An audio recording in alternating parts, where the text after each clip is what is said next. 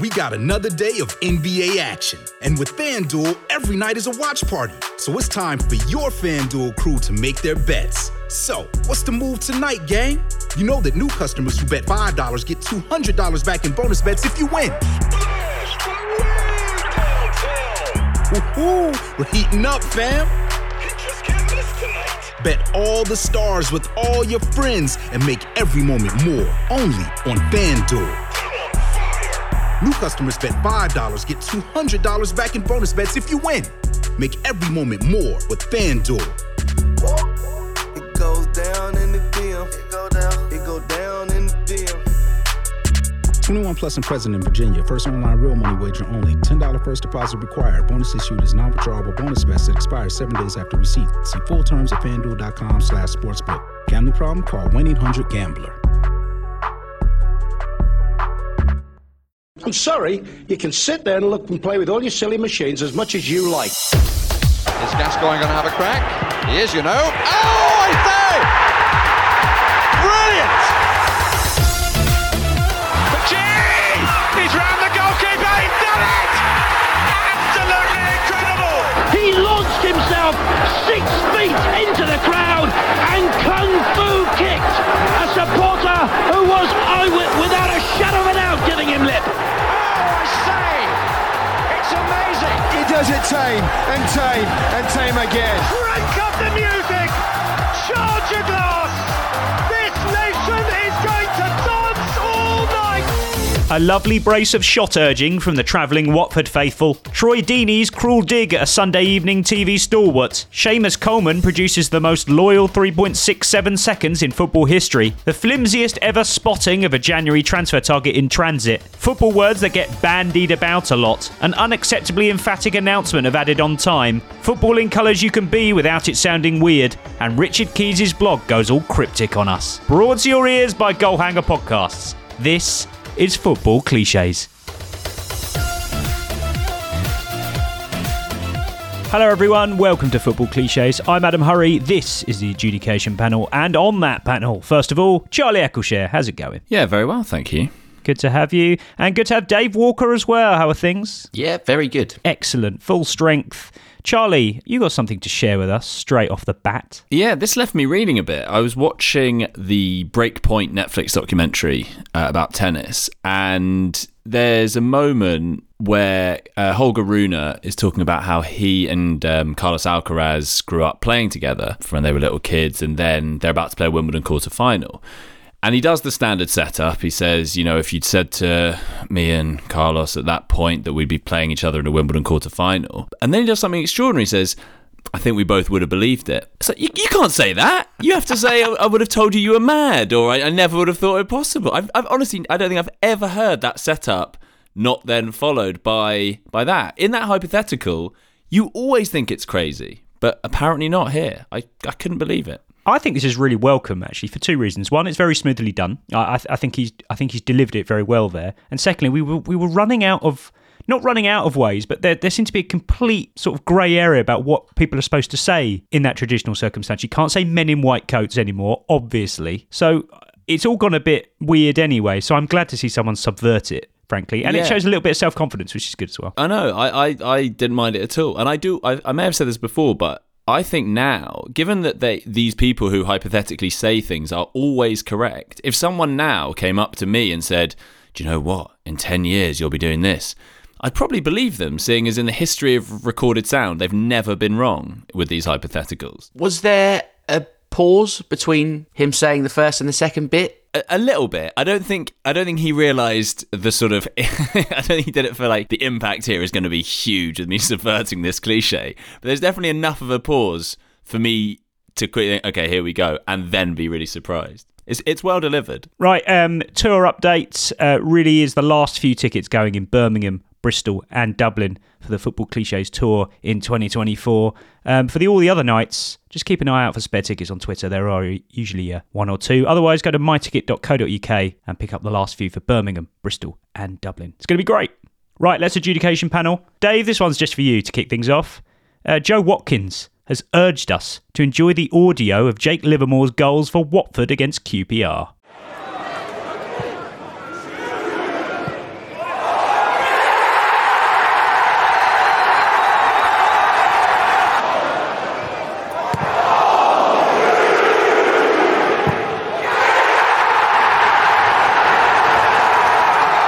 Now, I don't know if it's important context, Dave, but these are about 5 minutes apart, these goals. I mean, overall, a great, the usual lovely tableau of audio from fans urging to shoot and the shot being taken. But I would put it to you, Dave, that the first one was very ironic. Livermore averages about a goal every 20 games in his career. There wasn't a lot of oomph behind that urging to shoot in the first instance, was there? No. I don't know if it was ironic, but more like, as you say, probably with the knowledge in mind that it's Livermore. It was kind of in hope, vaguely hopeful. Yeah, exactly. Yeah. It was a shooting situation, no question.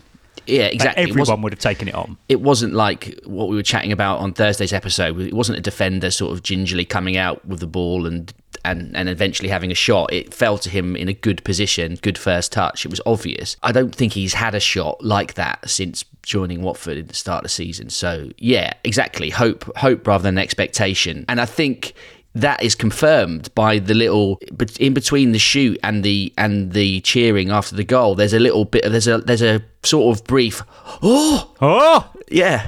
It's a great moment. It's just so nice. I mean, we always say this, but it's just so nice to be able to map out 5,000 people's thoughts as the ball travels. It's just a great connection.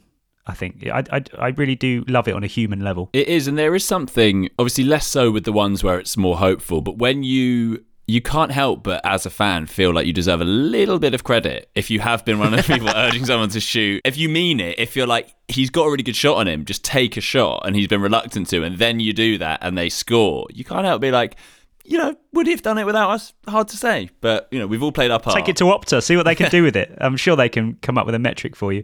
The second one, though, Dave, the second urging to shoot, clearly had a lot more oomph behind it because it was very context-driven, coming mere minutes after the first goal, and the ball fell to him again. Let's hear the two shoots sort of back-to-back to give an idea of the difference.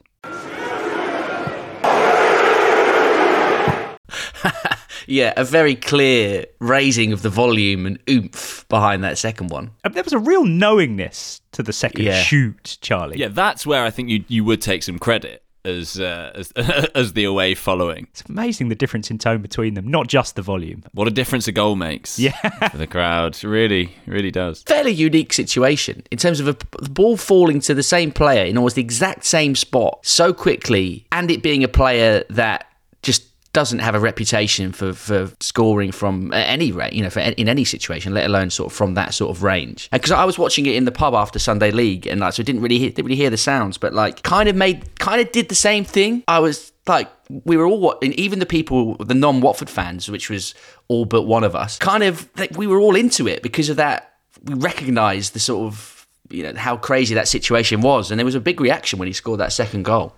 Big reaction from most people, but not Livermore himself, Charlie, as you sagely pointed out on Twitter. It was really weird. Like I was watching this on the train up to Manchester, and I wasn't watching the game. I saw the clip. I'd be lying if I was saying I was. Might do Happy Hunting Grounds Championship level one day. Battling train Wi-Fi to watch QPR Watford, but I saw the goal and then the celebration. And it just looked to me. It looked like the most I've scored against my old club celebration I've ever seen. So I did check. I was like, well, I don't want to tweet this if he actually did used to play for QPR. Checked, he hadn't, but I was like, that's also really interesting because he's so QPR. So there was so much going on to the point where I'm like, and other people have made this point, did Livermore temporarily think he'd played for QPR? And then he was like, oh, no, I haven't. God, what am I thinking? That would be football culture in this country peaking, I believe. If a footballer forgot they'd ever played for someone. That to me also, Dave, was the tipping point. We have to do the how have they never played for 11, which I think has to be the plan for Thursday this week because it's well overdue and it combines two of our greatest loves, which is reading out players' names and also speculating about whether they could conceivably have played for another football club, which is basically the secondary enjoyment of that. So it's on. We're doing it. Great. Bring it on. Right, lovely stuff. Sticking to a Watford theme, here's Forest Green Rovers player head coach Troy Deeney on their 2-0 defeat at home to Harrogate Town, speaking to BBC Radio Gloucestershire. We just said we're sleepwalking to a loss because nothing was going to happen. It's going to be someone was going to nick a 1-0. First half was boring. I prefer to watch Antiques Roadshow than watch that. And the ball bounced there. No offence to anyone who likes Antiques Roadshow. Inevitably, my question here, Dave, is Antiques Roadshow the go-to programme to use here? And secondly, you're shaking your head. You think it's quite good, clearly. And I agree. I wonder if Antiques Roadshow is a victim of its scheduling. If it was Saturday night, everyone would have been banging on about it for years. It would have been a cult hit. But Sunday, it's graveyard. Songs of Praise. I was going to say, Songs of Praise would be my go-to. Songs of Praise is joyful, you know. You can't call it boring in that sense. But it's long, stuffy, isn't it? And it's kind of, hymns. It's church on a Sunday. You couldn't compare a first half to Songs of Praise, could you? If anything, that would be a great first half. Fans in good voice, clapping along. Well, yeah, church as well. I'm trying to think. That's kind of a good thing. Well, we talked about cathedrals, haven't we? But churches are great venues. Yeah. Even if they can be a little bit, I suppose, quiet at times. Are churches more fortresses or cauldrons, Charlie? I don't know if churches are often cauldrons. I think more. You wouldn't want fortress. it to be either, would you? I don't know. Yeah. You don't want it to be a difficult place to go. You want it to be accepting and welcoming. It should be sanctuary. They are sanctuaries, in some ways. What would be the best, most appropriate programme? What is the most boring TV programme? Yeah. The test card. That's too easy, isn't it? And dated. Overnight CFAX with the music on. Bargain Hunt. No, but something really... Bargain Hunt's competitive. Something really boring. Someone want Kiss the Badge on Bargain Hunt, remember? Newsnight. That's a bit harsh. Although, it's getting stripped down, isn't it? So yeah, the local news.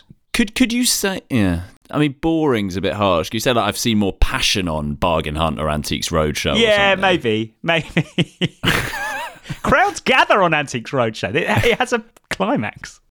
One of the programmes they put on like BBC 4 where it's like a canal barge just going, just nothing else, or a train. What about one of those like Animal Hospital or something like that? Yeah, is that a bit harsh? But that feels like manufactured drama. They always find some way of getting you in, don't they? Dramatic music, but nothing actually happens. Chess, televised chess. But then we're in the realms of kind of tiddlywinks and just belittling sports again. Yeah, that's not television, strictly speaking. We'll never get to the bottom of this. Antiques Roadshow, much maligned and unfairly so. Next up, this question comes from Jim McNulty. He asks, has anyone ever football clubbed more than this before? I'm very proud to play for this football club. It's a special football club, and we should never forget how big of a football club it is in this country. Yeah, this was Seamus Coleman, Charlie, taking the Everton record for Premier League appearances, 355. So that was the context of the discussion. Now, there are obviously some sub-disciplines to football clubbing, because as we'd established, Conor Cody is the king of football clubbing. He once produced 16 in the space of 765 seconds upon being unveiled as an Everton player not so long ago. That was one every 47.8 seconds. Seamus Coleman here did 3 in 3.67 seconds. That's astonishing work. Yeah, but you're kind of comparing sprinting to marathon, aren't you? I mean, Cody's done it over... To maintain the pace Cody was doing over that length of time is very impressive. What Coleman's done is also impressive, but in a different way. That's like bang, 60 bang, metre bang. sprint. He's hit you very hard, but in a short... But could he sustain that over, 18 minutes, you say, Conor Cody? That's a big ask. Is it less impressive, Dave? A feat? To squeeze 3 into 3.67 seconds is quite the feat. I mean, it's a multi-syllable affair, and you've done it 3 times. I think it's more impressive because over 18 minutes, you could be forgiven for lapsing into it and dropping it in. And indeed, it may even sort of be a bit more appropriate. Surely Coleman himself must be on the third football club, must be thinking, I can't say this again. Well, you say that, but it's clearly, Charlie, it's clearly such an addictive sentiment because it performs its function so well compared to just saying club. Yeah, I don't think it would register. I think it wouldn't even sound to hit. I think it would sound as much as saying, I shouldn't keep saying Everton. I mean, it's just such an intrinsic part of what you're trying to say. With that in mind, I want to listen to the clip again, and between us, I want to decide which of the 3 is the most disposable. Which one could he have not done, and it would have been all right? I'm very proud to play for this football club. It's a special football club, and we should never forget how big of a football club it is in this country. Yeah, number 3 can go. Number 3 can go. The two are bang on. They're nailed on football clubs. The third, don't need it. The proud goes particularly well with it, I think. Proud to play for this football club.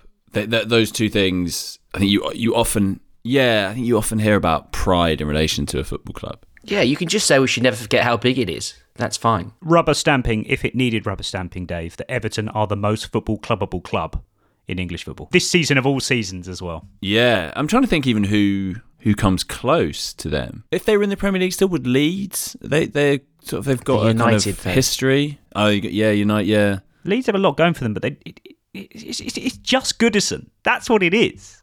It's that just kind of, it looks like a really warm place, Goodison. Like just, it's all tucked in and warm, but just also quite fiery and proud and all that sort of stuff. It's just a very football clubby club. And always surrounded by houses. That's it. That's why it is. It is. I'm looking at the rest of the teams in the league. There's just no one. Not for much longer. No one that comes close. Definitely. Will the football club survive the jump?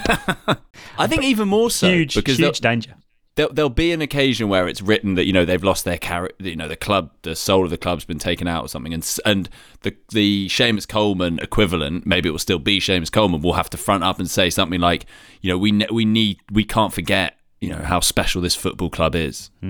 Yeah, absolutely. Next one came from Liam Tharm, who was watching PSV Eindhoven versus Excelsior, as you do. This was as Luc de Jong notched the first of his hat-trick, but the commentator was determined to talk about something else. This is one of the most ludicrous transitions I've ever heard.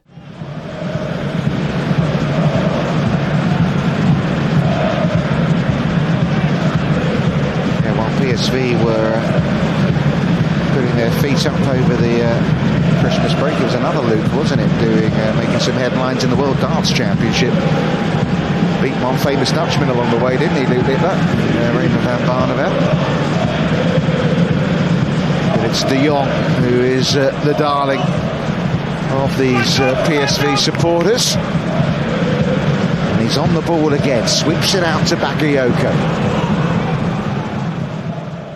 I'm really puzzled. Did he just really want to talk about the darts? I don't mind it. I mean, it's a kind of the passage of play. So the ball's being passed along the back line. Yeah, they're 1-0 up. They're in control. It's the time where you do drop something. He hasn't got a co-commentator by the sounds of things. So he's, gotta drop something in just to fill the time. And as he says, darts is big in the Netherlands, so it's kind of relevant. Yeah, throwing in a Dutchman, Charlie, help things along, right? I'm surprised he doesn't go with but it's Luc de Jong who's hit the bullseye here. It really sounded like that's what he was kind of leading up to. That's what I was waiting for. But then, of course, there is a third aspect to this. It isn't just someone called Luc beating a Dutchman. There's Luc de Jong, and of course, Luc Littler was famously the young Luc Littler. So, yeah. But he could have used that. But maybe all of these things maybe that unconsciously influenced him. A touch overwrought, perhaps. well, in for a penny, in for a pound. When it comes to the overwrougtness of that, I don't know what was going on there, but obviously a darts fan really wants to talk about it, and fair play to him. Right, headline, Charlie, in the Shields Gazette, which I can tell you is the oldest provincial newspaper in the United Kingdom, founded in 1849. Here's the headline. £42 million Newcastle United transfer target spotted at St James's Park ahead of Man City clash. Wow. So he's at the stadium for a bit of a watching brief, presumably before he signs. No, it was Calvin Phillips turning up with the Manchester City squad for the game. Spotted. Clever. Insane. It's not wrong. Well, Dave, on that technical point, if it's not technically wrong, then that's the saving grace for a transfer headline these days. No, but it is wrong, isn't it, really? It's spotted. It's like you can only spot someone in a place where you wouldn't expect them to be. Tracking the Man City team bus as it was going to St James's Park. He's on his way. Pope spotted in the Vatican. Rishi Sunak spotted walking out of number 10. Man goes to work. I never thought we'd plummet to man goes to work levels, but we've done it, haven't we? We've done it, finally. There we are. Cynical. I mean, was he on the bench? You mean rather did he just travel with the team? If he was in the stands, then maybe there's sort of slightly more plausible element to it. But if he's literally kitted up on the bench... Or if there was he was on the bench, if there was some speculation about whether he wouldn't even make the bench, then you could maybe just about get away with that. Spotted. Just incredible. Just the whole thing just amazes me. Huge fan, though, of the art of sort of ludicrous, teasery headlines and what's acceptable and what's not. It's quite an art. Well, this is the transfer window, and we know the transfer window is an absurd state of affairs. This came from listener Nick. Here is The Athletic's David Ornstein, reflecting on the football industry and the transfer window on the BBC's Transfer Gossip Daily Pod. you know, we both love our industry, and therefore you do still get that thrill. It can be eroded a little bit from bad experiences and also repetition, because we've been doing this for so long now, for so many years. I've covered most transfer windows, January and summer, since turning professional in 2006. So it must be 40 odd now, or perhaps more. Turning professional. I mean, I suppose if he was doing like work experience before that, there is a transition to be made. He signed schoolboy forms with the BBC at first, then he signed his first professional contract, Charlie. Well, especially, it does, it just about, it's not, I don't think I've ever heard that before, but you might, I guess it makes sense in that, like, a lot of journalists do the kind of training and then, they get their first kind of proper job. So you do go from a kind of apprenticeship type thing to then feeling like you've turned pro. Next time I catch up with him, I'll ask him, Dave, whether it was a real proud moment to break his first senior story. Proud moment for him and his family. Yeah, of course.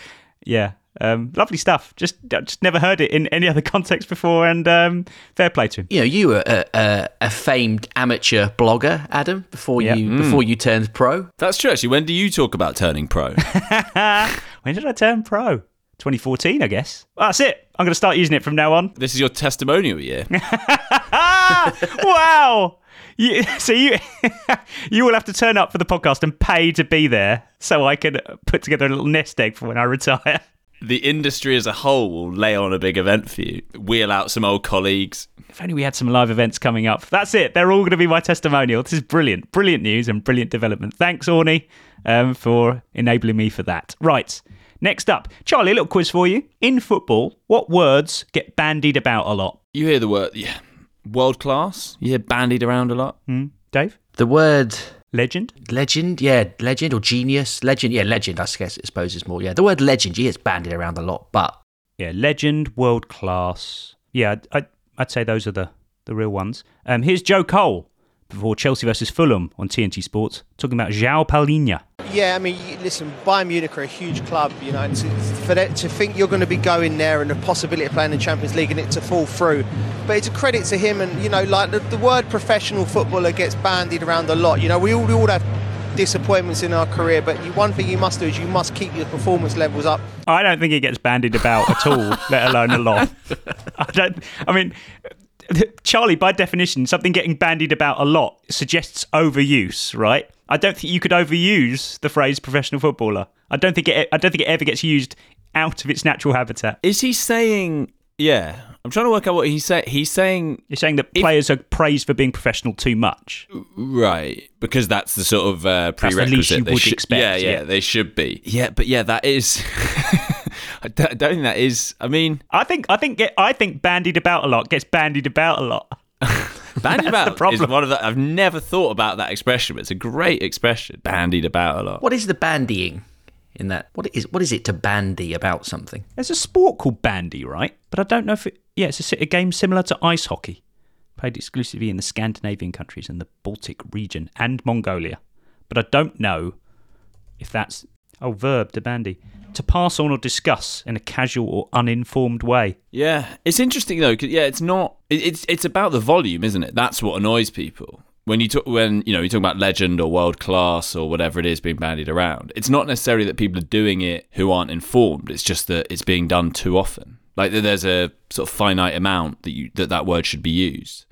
It's the kind of liberalness of the way it's being used, I think. Surprised you didn't know this, Charlie. It's partly derived from the French bonder, which means to take sides at tennis. Ah, that's interesting. Next up, come from Ender Cole with this week's gold standard entry for footballers' names in things. He asks, which waspish former Wolves, Reading and Republic of Ireland winger appears in this famous song by mid-2000s pop-punk band All Time Low?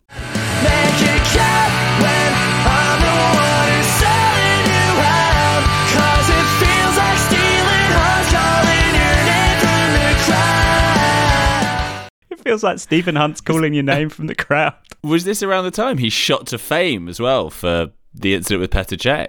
Let's find out. So this song is called... Dear Maria, Count Me In. That would have been September 2006, I think, that incident. Let's head over. Released on February the 14th, 2008. Also, yeah, he would have been. That would have been a little while after. It took a while to write. 14th of October 2006. So conceivably that song could have been written around the same time. But yeah, let's not dwell on that. Thanks, Ender. Great stuff. Let's head back to Goodison Park, shall we? And plenty of people sent this one in right on the 90-minute mark. This happened. The fourth official has indicated there'll be a minimum of 7 minutes additional time. Slightly less than the first half stoppage time in the second period. 7 minutes have been added on. Now, a lot of people, Dave, sent this to me saying that they'd never heard such an incredulous PA announcer. So he's saying he couldn't believe that it had been 7 minutes. I didn't get that vibe. It's very sort of Greg Wallace telling the contestants on MasterChef how much time they've got left. It's quite emphatic, weirdly emphatic delivery. I've never heard that before. Yeah, but so it's 0-0, obviously. So I think it's like, come on, get behind the boys. 7 minutes, we can do this. Well, exactly, because Charlie, it's not an insignificant moment when the additional time gets announced, and the home team especially has something they need to do. They know a winner to search for, and it does give some sort of propulsion to a team, doesn't it? So why wouldn't the PA announcer get involved? If anything, it feels like something the Premier League would clamp down on. Well, yeah, I was going to say, because they're not. You can't have them. That's artificial.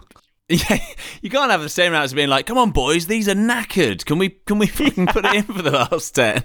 They can't be advising the players, and that 7 is potentially just just getting in their ear a little bit. Come on, plenty of time. I absolutely agree, Dave. This is a slippery slope. What's next? PA announcers urging players to shoot from 25 yards when they weren't sure if they wanted to or not.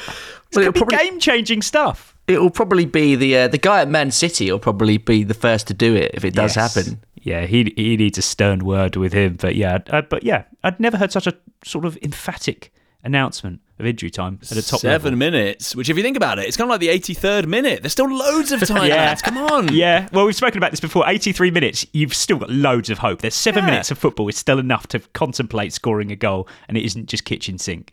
Absolutely agree. Right, next question comes from Gwilym Lockwood. My mate doesn't follow football, so it's my job to teach football phrases to his 3-year-old.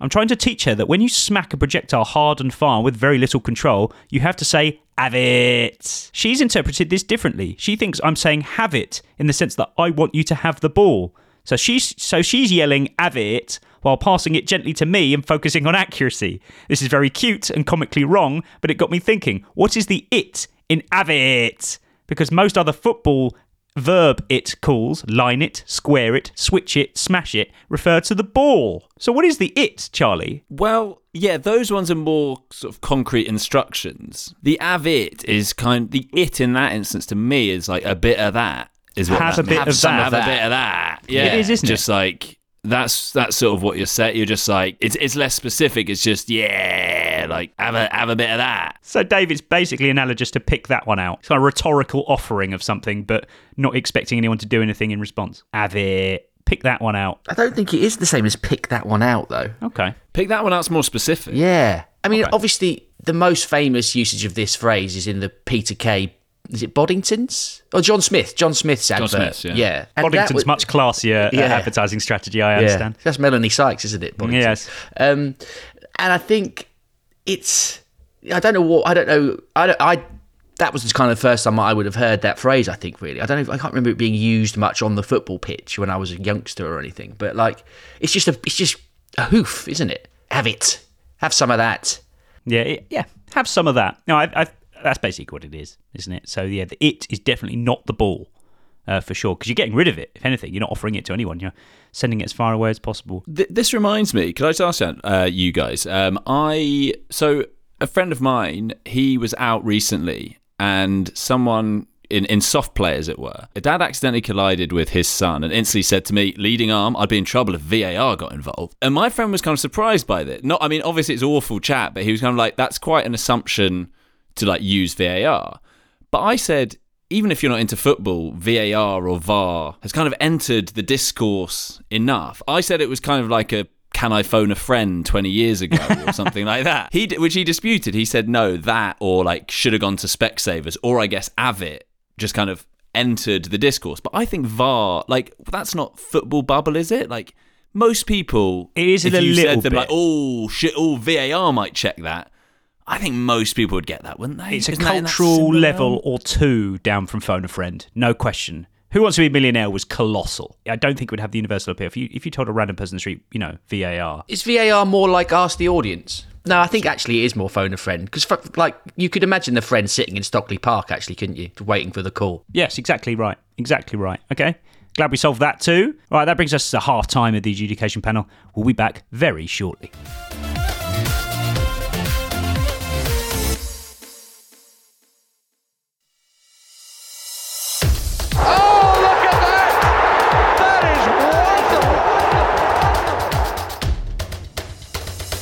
Welcome back to the adjudication panel. Charlie Eccleshare and David Walker on the panel with me today. First up for the second half, this is Nick Clark. Always like a colour-based discussion, Charlie. He's directed me towards a tweet from Oxford United saying, Jamie Cumming, their new signing, is a yellow. Nick says, potential adjudication. You can be a red, you can be a blue, but surely you can't be a yellow. Are there some team colours that just don't work when describing a player or a fan? A yellow sounds all wrong. Is this just a numbers game, though? We just don't hear it very often and it sounds weird. I think it is exactly that, well, yeah. Or like, once a yellow, always a yellow. You'd never hear it, but it is just because we're used to hearing once a red. Can I point out as well that in the announcement, just to underline the point, he's a goalkeeper, right? And he's wearing the goalkeeper's top, which is green. Oh. Further jarring. Yeah, that is annoying. Watford never referred to ourselves as the Yellows. I don't think we'd ever do it. Would you say Troy Deeney is always a yellow? No, we could just say a Hornet, wouldn't you? Because there are some clubs whose nickname just overrides the colour. Or is the But same it is thing. true, though. The red and blue point is true. What other colours could you imagine a club being described? You wouldn't have like a Spurs player, maybe a lily white. You wouldn't say a white, though, would you? You might say a lily white. It would sound odd. Would you say, for like Newcastle, what, a black and white or something? No. Does that sound? That You can't have two colours. You can't have two colours either. No, it's awful. Unless you're on the continent, the Rocky Blanco or something like that. They've nailed it. The Nerazzurri. Yeah. He wouldn't say is a Rocky Blanco. He would say like joins the Rocky Blanco or something. Oh, don't! I have seen it used. Don't worry. I don't know. Yeah, you still get them. This one I think will be a straightforward case. Here's Dom Eddy. Arsenal tweeted during their FA Cup game against Liverpool the other day. Honours even at the break. Charlie, can you be honours even at the break? Dom Eddy says the honours are decided at full time. You can't have this at half time. Honours even. Yeah, I think that's right. It's kind of like the bragging rights are shared halfway through the game. You can't, or like we've got the bragging rights going into the break. That's only decided once it finishes. You could brag at half time. You could send a few messages around to the oppo. But that feels quite hubristic. I don't think most fans would be doing that. Honours even is definitely technically wrong at half-time day, but it feels more acceptable than saying spoils are shared, because you can't do that at half-time because the spoils are not divided at half-time, are they? They're not up for grabs. No. I think honestly, like as it stands, I think there is I think it is just about acceptable. We get it, right? Yeah, this is also complicated. It's an FA Cup tie, and so the kind of sharing of honour. Would you still talk about that? I guess, at the end of a cup tie where it's going to a replay, it feels like, again, the honours are still... That still hasn't been decided. I think that would be more a kind of... It's too provisional, isn't it? Just say all square, for fuck's sake. Yeah, all square. That's right. Absolutely. You've got to vary it up, though. They're probably like, we've done that 3 weeks running. Let's do something different. Who's going to care? Little do they know. Meanwhile, it feels like no Sunday night in my life is now complete with someone sending me a clip of Jonathan Pearce letting his hair down on Liga duty. He really does enjoy it. This time it's PSG making hard work of seeing off 10-man Lens. And Jonathan Pearce has something else he wants to talk about. His goatee beard, he looks like one of the student dissidents from Les Miserables, if you remember the film, or lucky enough to see the stage show. What a show that is. Now he's gone back out to that left-hand side, Chavez. And gets across and it's dangerous. Who else could casually go from that to straight back into the action? No, very few have that ability, Charlie. That's brilliant. That just kept getting better and better. And the fact that it's Les Mis, which is where gets the shot away, comes from. It's just a brilliant... So many links there. I mean, it really shows the years of experience that he has, because to compare it to the example from earlier with the Luke de Jong, Luke Littler thing, like that commentator's like really has to wait until there's a proper nothing passage of play going on, so he's safe to drop in the darts reference. This like the ball is being played right through the middle of the pitch. There's a counter attack on, Big moment. And he just gets it in, and it's seamless. That's radio commentary for you again. He's equipped. He can pivot that quickly. and it doesn't bother him. Next up, James Randall. He says, I'm sat watching the EFL highlights and the commentator of Birmingham versus Swansea said, proper striker's goal. My girlfriend jumped on this immediately and said, proper striker's goal? What's a non-striker's goal then? Can you help to explain? What is the least striker's goal there is, Dave? Penalty? But you can't have penalties here, can we? If anything, they're quite strikersy. First and foremost, what is the striker's goal would be... Poaching. Just, a tidy finish from inside the area. Or a rebound. Yeah, like a loose ball, like pouncing on it, being alert, swivelling and firing home. Like smashing one in from 30 yards. Wouldn't be typical of a striker, That's a central midfielder's goal. There are goals that are very, sort of fullbacks run. A goal. If suddenly you saw a striker running onto one, kind of on the overlap and smacking one in from 25 yards, which is a very sort of fullback style goal. Yeah, like Pedro Porro the other day. That's probably the least striker's goal that you could get, I think. Yeah, because that one you'd be like, why was the striker in that position? It would feel really weird. It would be very odd. Yeah, and also there are some.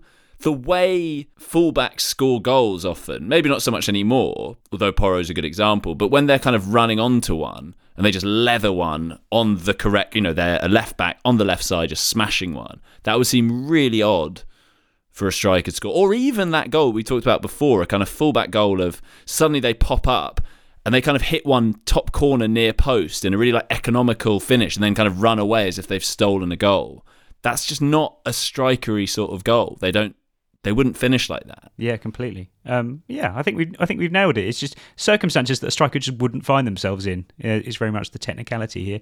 So hope James Randall is satisfied. I quite like this one too. This came from Liam, who was watching Premier League coverage in Germany, and they brought up the Premier League table and had slightly corrupted some of the names of the teams. The general pattern here seemed to be every team that exists only with one name, Fulham, Burnley, Everton, had FC stuck on the front of their name in the league table, and it looks really jarring. So the bottom half of the table on German TV on their coverage looks like this: Wolverhampton Wanderers, AFC Bournemouth, FC Fulham, Crystal Palace, Nottingham Forest, FC Brentford, FC Everton, Luton Town, FC Burnley, and Sheffield United. My simple question to you, if we also allow the top half teams into the equation, Charlie, what is the most jarring FC and what is the most acceptable FC in the Premier League? You are allowed to consult a Premier League table if you wish. I very much am, yeah. I mean, we've just heard all the football club stuff about Everton. Football Club Everton, as Seamus Coleman would call them, yeah. Yeah, that might blow his mind a bit. Well, I think the most jarring, because obviously we associate that with a kind of continental thing, so there's a sort of element of exoticism about an FC team. So FC Burnley sounds particularly weird. I think that rolls off the tongue. Rolls off the tongue. I think that rolls off Michael Tongue. I think that rolls off the tongue quite nicely. FC Burnley. I guess maybe it's FC Barcelona or something, but I wouldn't call them that either. Who are the most FCE team? FC Everton. FC Everton. FC Brentford. I like FC Brentford. Out of that crop, I sort of. You can kind of imagine them rebranding as that. Yeah. Because Midtjylland, FC... Are they FC Midtjylland? Their club that they're twinned with? Yeah, I think so. Yeah. So maybe that kind of could work. Could Bowley turn them into FC Chelsea? Ooh. It's too prestigious a name, isn't it? They already trade off that as it is. You wouldn't want to... And it's not sexy enough for an American. No. Really, is it? You couldn't have FC Arsenal because that would ruin the Arsenal, as some of them like to call FC them. Liverpool. FC Liverpool. That's weird. Who are the most FC actual team? Who are the most actual FC? FC Porto used to be a thing, and for some reason just everyone suddenly stopped doing it for no reason. Who are the most FC team? I mean, Barcelona, because there's FCB, I think that's a sort of... FCB is a kind of something you might see written down with their inner score. I would physically walk away from you if you said FC Barcelona. I've just typed in FC to Google, and the suggested searches has brought up three football clubs, and they are FC Barcelona, FC Porto, and the third one, FC Arouca. They are a team 14th in Liga Portugal, just a mid-table team in Portugal I've never heard of. Wow. So I don't know why it's done that, but there you go. But FC Porto, yeah, so that backs up your FC Porto. I mean, they are officially FC Porto. They're Football Club Porto. So you should still be able to get away with calling them FC Porto. But they sounded cooler as FC Porto. They sounded scarier as FC Porto. That was like a mid-90s thing. It's Transworld Sport, that's what it was. And then after that, we just, got too familiar with them. I'm annoyed by that because I really enjoyed calling them FC Porto. They sounded much more formidable as a result. Finally, on the adjudication panel then, this came from listener Chris. He says it's Happy Hunting Grounds related. What is the Premier League fixture you'd assume to have happened but hasn't? Stoke versus Leeds and Wigan versus Leicester are the best ones I can come up with. This is quite similar to players we thought had played for certain clubs but haven't. This is fascinating to me, actually, because I've been through the spreadsheet at some point, Charlie, and having to remove combinations of fixtures that haven't happened. And it did dawn on me that there are some games you think, whoa, they haven't played each other in the Premier League. How odd. Yeah, I think it needs to be... I was thinking about this, like Bolton were such a staple of the Premier League for a long time, but they went out in 2012 and haven't been back since. So I was trying to think, is there a team that have kind of then become a staple in the period since...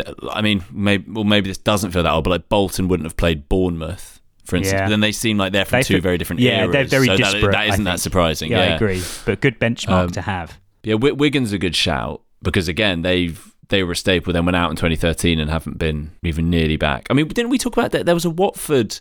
We were trying to work out whether Watford would have played a certain team. Because Watford are a good one because they've kind of been they've sort of pockmarked the history of the Premier League. But there will be some clubs that they've avoided. I think we did a Happy Hunting Grounds. It might actually have been a practice one that we did. But it was Fulham. We've only played Fulham... There's only two seasons where we've been in the Premier League together. Yeah. But yeah, there are other clubs like that, like even like a Wolves who didn't get in the Premier League until 2003, 2004, yeah. I think was their first one. And then they had another spell out, and yeah, there are quite a few Leeds like is a good one as well for the sort of opposite, I guess, not the opposite, but compared to some of those teams that they had that big absence. I mean, how many times would Leeds have played Watford? In the Premier League? In fact, have they ever? Yes, in 99, 2000. That season, yeah. Yeah. That's probably it, isn't it? Because when Watford... And in the Premier League season, which was 22. Yeah. What's more Premier League sounding between the two, Stoke and Leeds or Wigan versus Leicester? Wigan versus Leicester feels quite Premier League-y. That's Saturday, 3 p.m. Ish, although Leicester were out for quite a while. What was the first one? Stoke Leeds? Yeah. Yeah, I think that feels like it should have happened more, just because Wigan Leicester feel a bit more like the example that sort of they're too yo-yo Bolton Bournemouth, in that they're kind of from two different worlds. But you also I don't think of Wigan as a championship team. They're either Premier League or League One. Yeah, weirdly. Correct. Yeah. Yep, absolutely right. Yeah, that's an interesting one as well. When you yo-yo so much that you never become synonymous with the bit in between. Steep yo-yo. Yeah. Anyway, the upshot of all of that is that Happy Hunting Grounds Live returns this week, I'm delighted to say. Finally, our scheduling stars have aligned, and we'll be back on the Twitter space on Thursday at 9 p.m.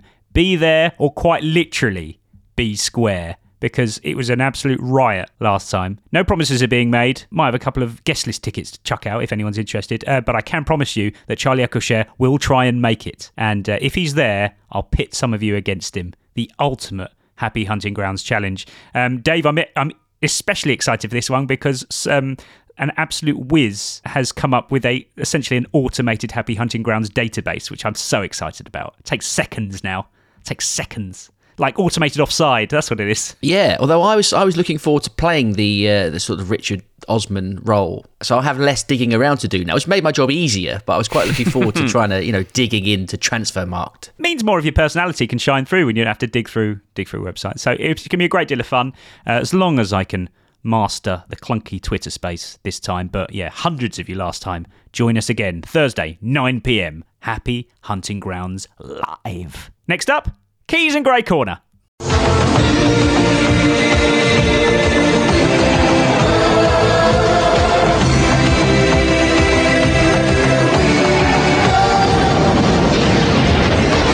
Ford Super Sunday.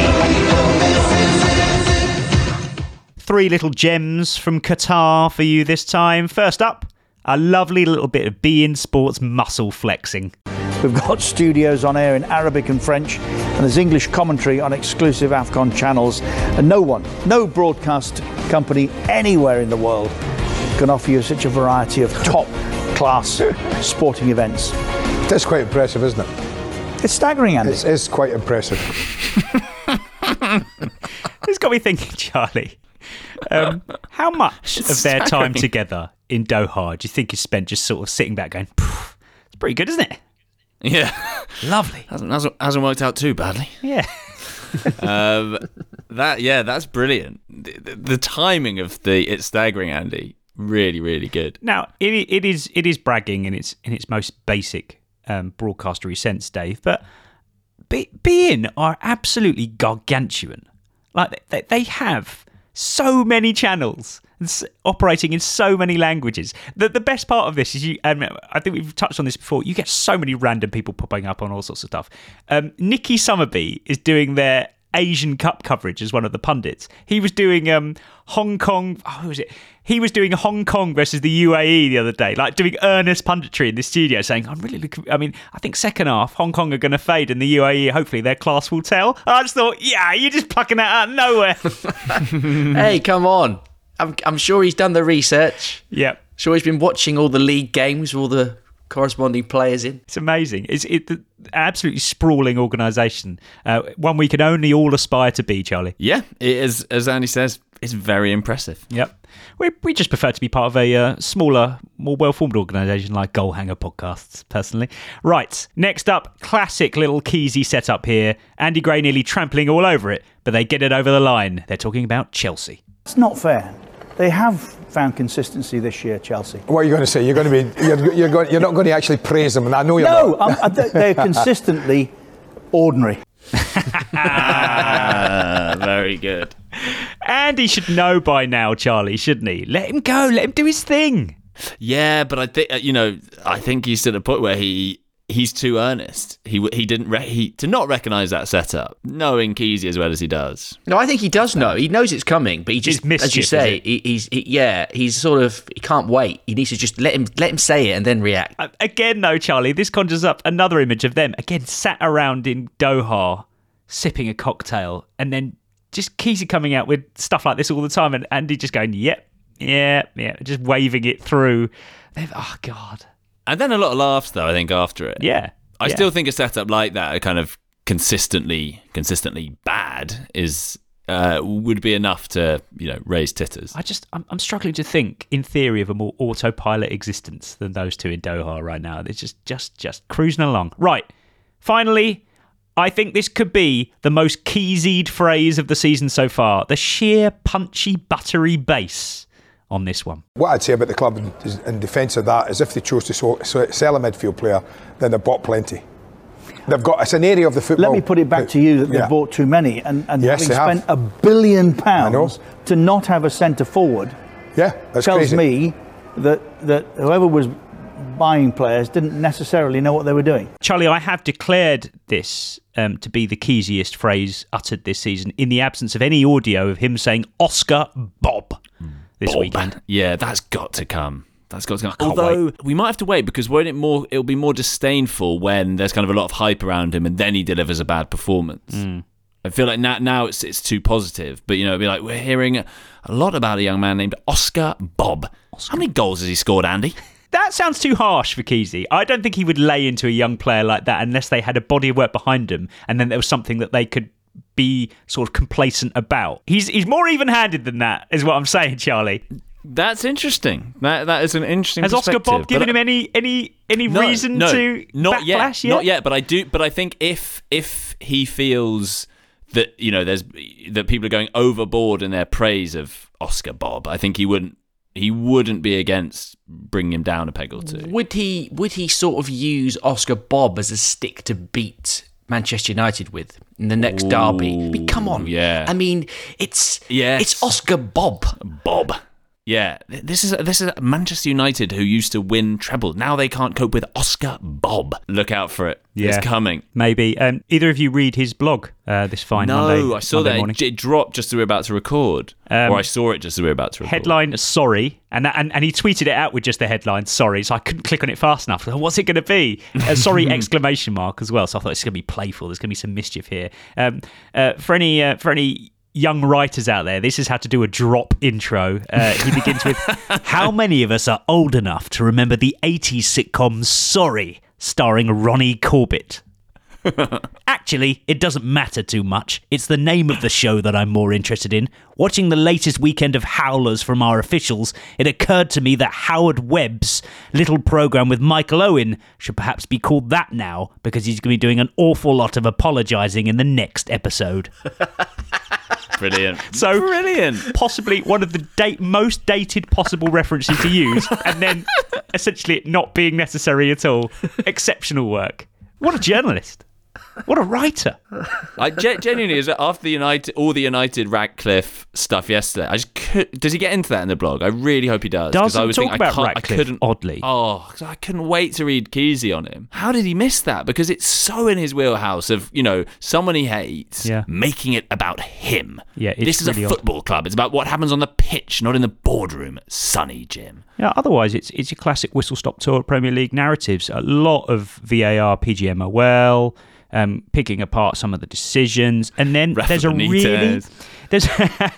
really cryptic ending, Dave, which I don't know why, but I feel like you can pick apart. The last two paragraphs go like this. I'm sorry, I haven't spent any time talking about Saturday's big story. The pitch invasion at Reading. Not too many other people are talking about it either. Perhaps there's a reason for that. One. Second, and just in case you missed it, the other big story no one is talking about was Hartlepool's FA Trophy defeat at home to Hampton and Richmond Borough FC. And that's it. That's how it ends. Is that a Stelling dig? What? What is he on about? That's so weird. Is that a Jeff Stelling dig? So what's the Reading That was thing? where my mind went with Hartlepool, obviously. What beef has he got with Reading and Hartlepool? I don't think he's got any beef with Stelling, as far as I'm aware. Oh, I wouldn't be surprised, though. But I don't know. I've never seen him say anything publicly. And Reading, why wouldn't people talk about Reading? People have been talking about Reading. It's like the post office scandal all over again, this. It has been covered. You're just not paying attention. Perhaps there's a reason Get ITV for that. to do a drama on Reading and then we'll take notice. Wouldn't be as compelling, I don't think, but perhaps there's a reason for that. What's he suggesting? What is he going on about? Really confused. I don't know what he's on about, but we'll if we know Kesey, Charlie, he will divulge it in the end. He won't. He never remains cryptic. That's one thing we know about him. Exactly. Right. That wraps up the adjudication panel. Thanks to you, Charlie Eccleshare. Thank you. Thanks to you, David Walker. Thank you. We'll be back on Thursday with the promised Can't Believe He Hasn't Played for Them 11, and of course, HHG Live on Thursday night. See you for one or both of those. See you later.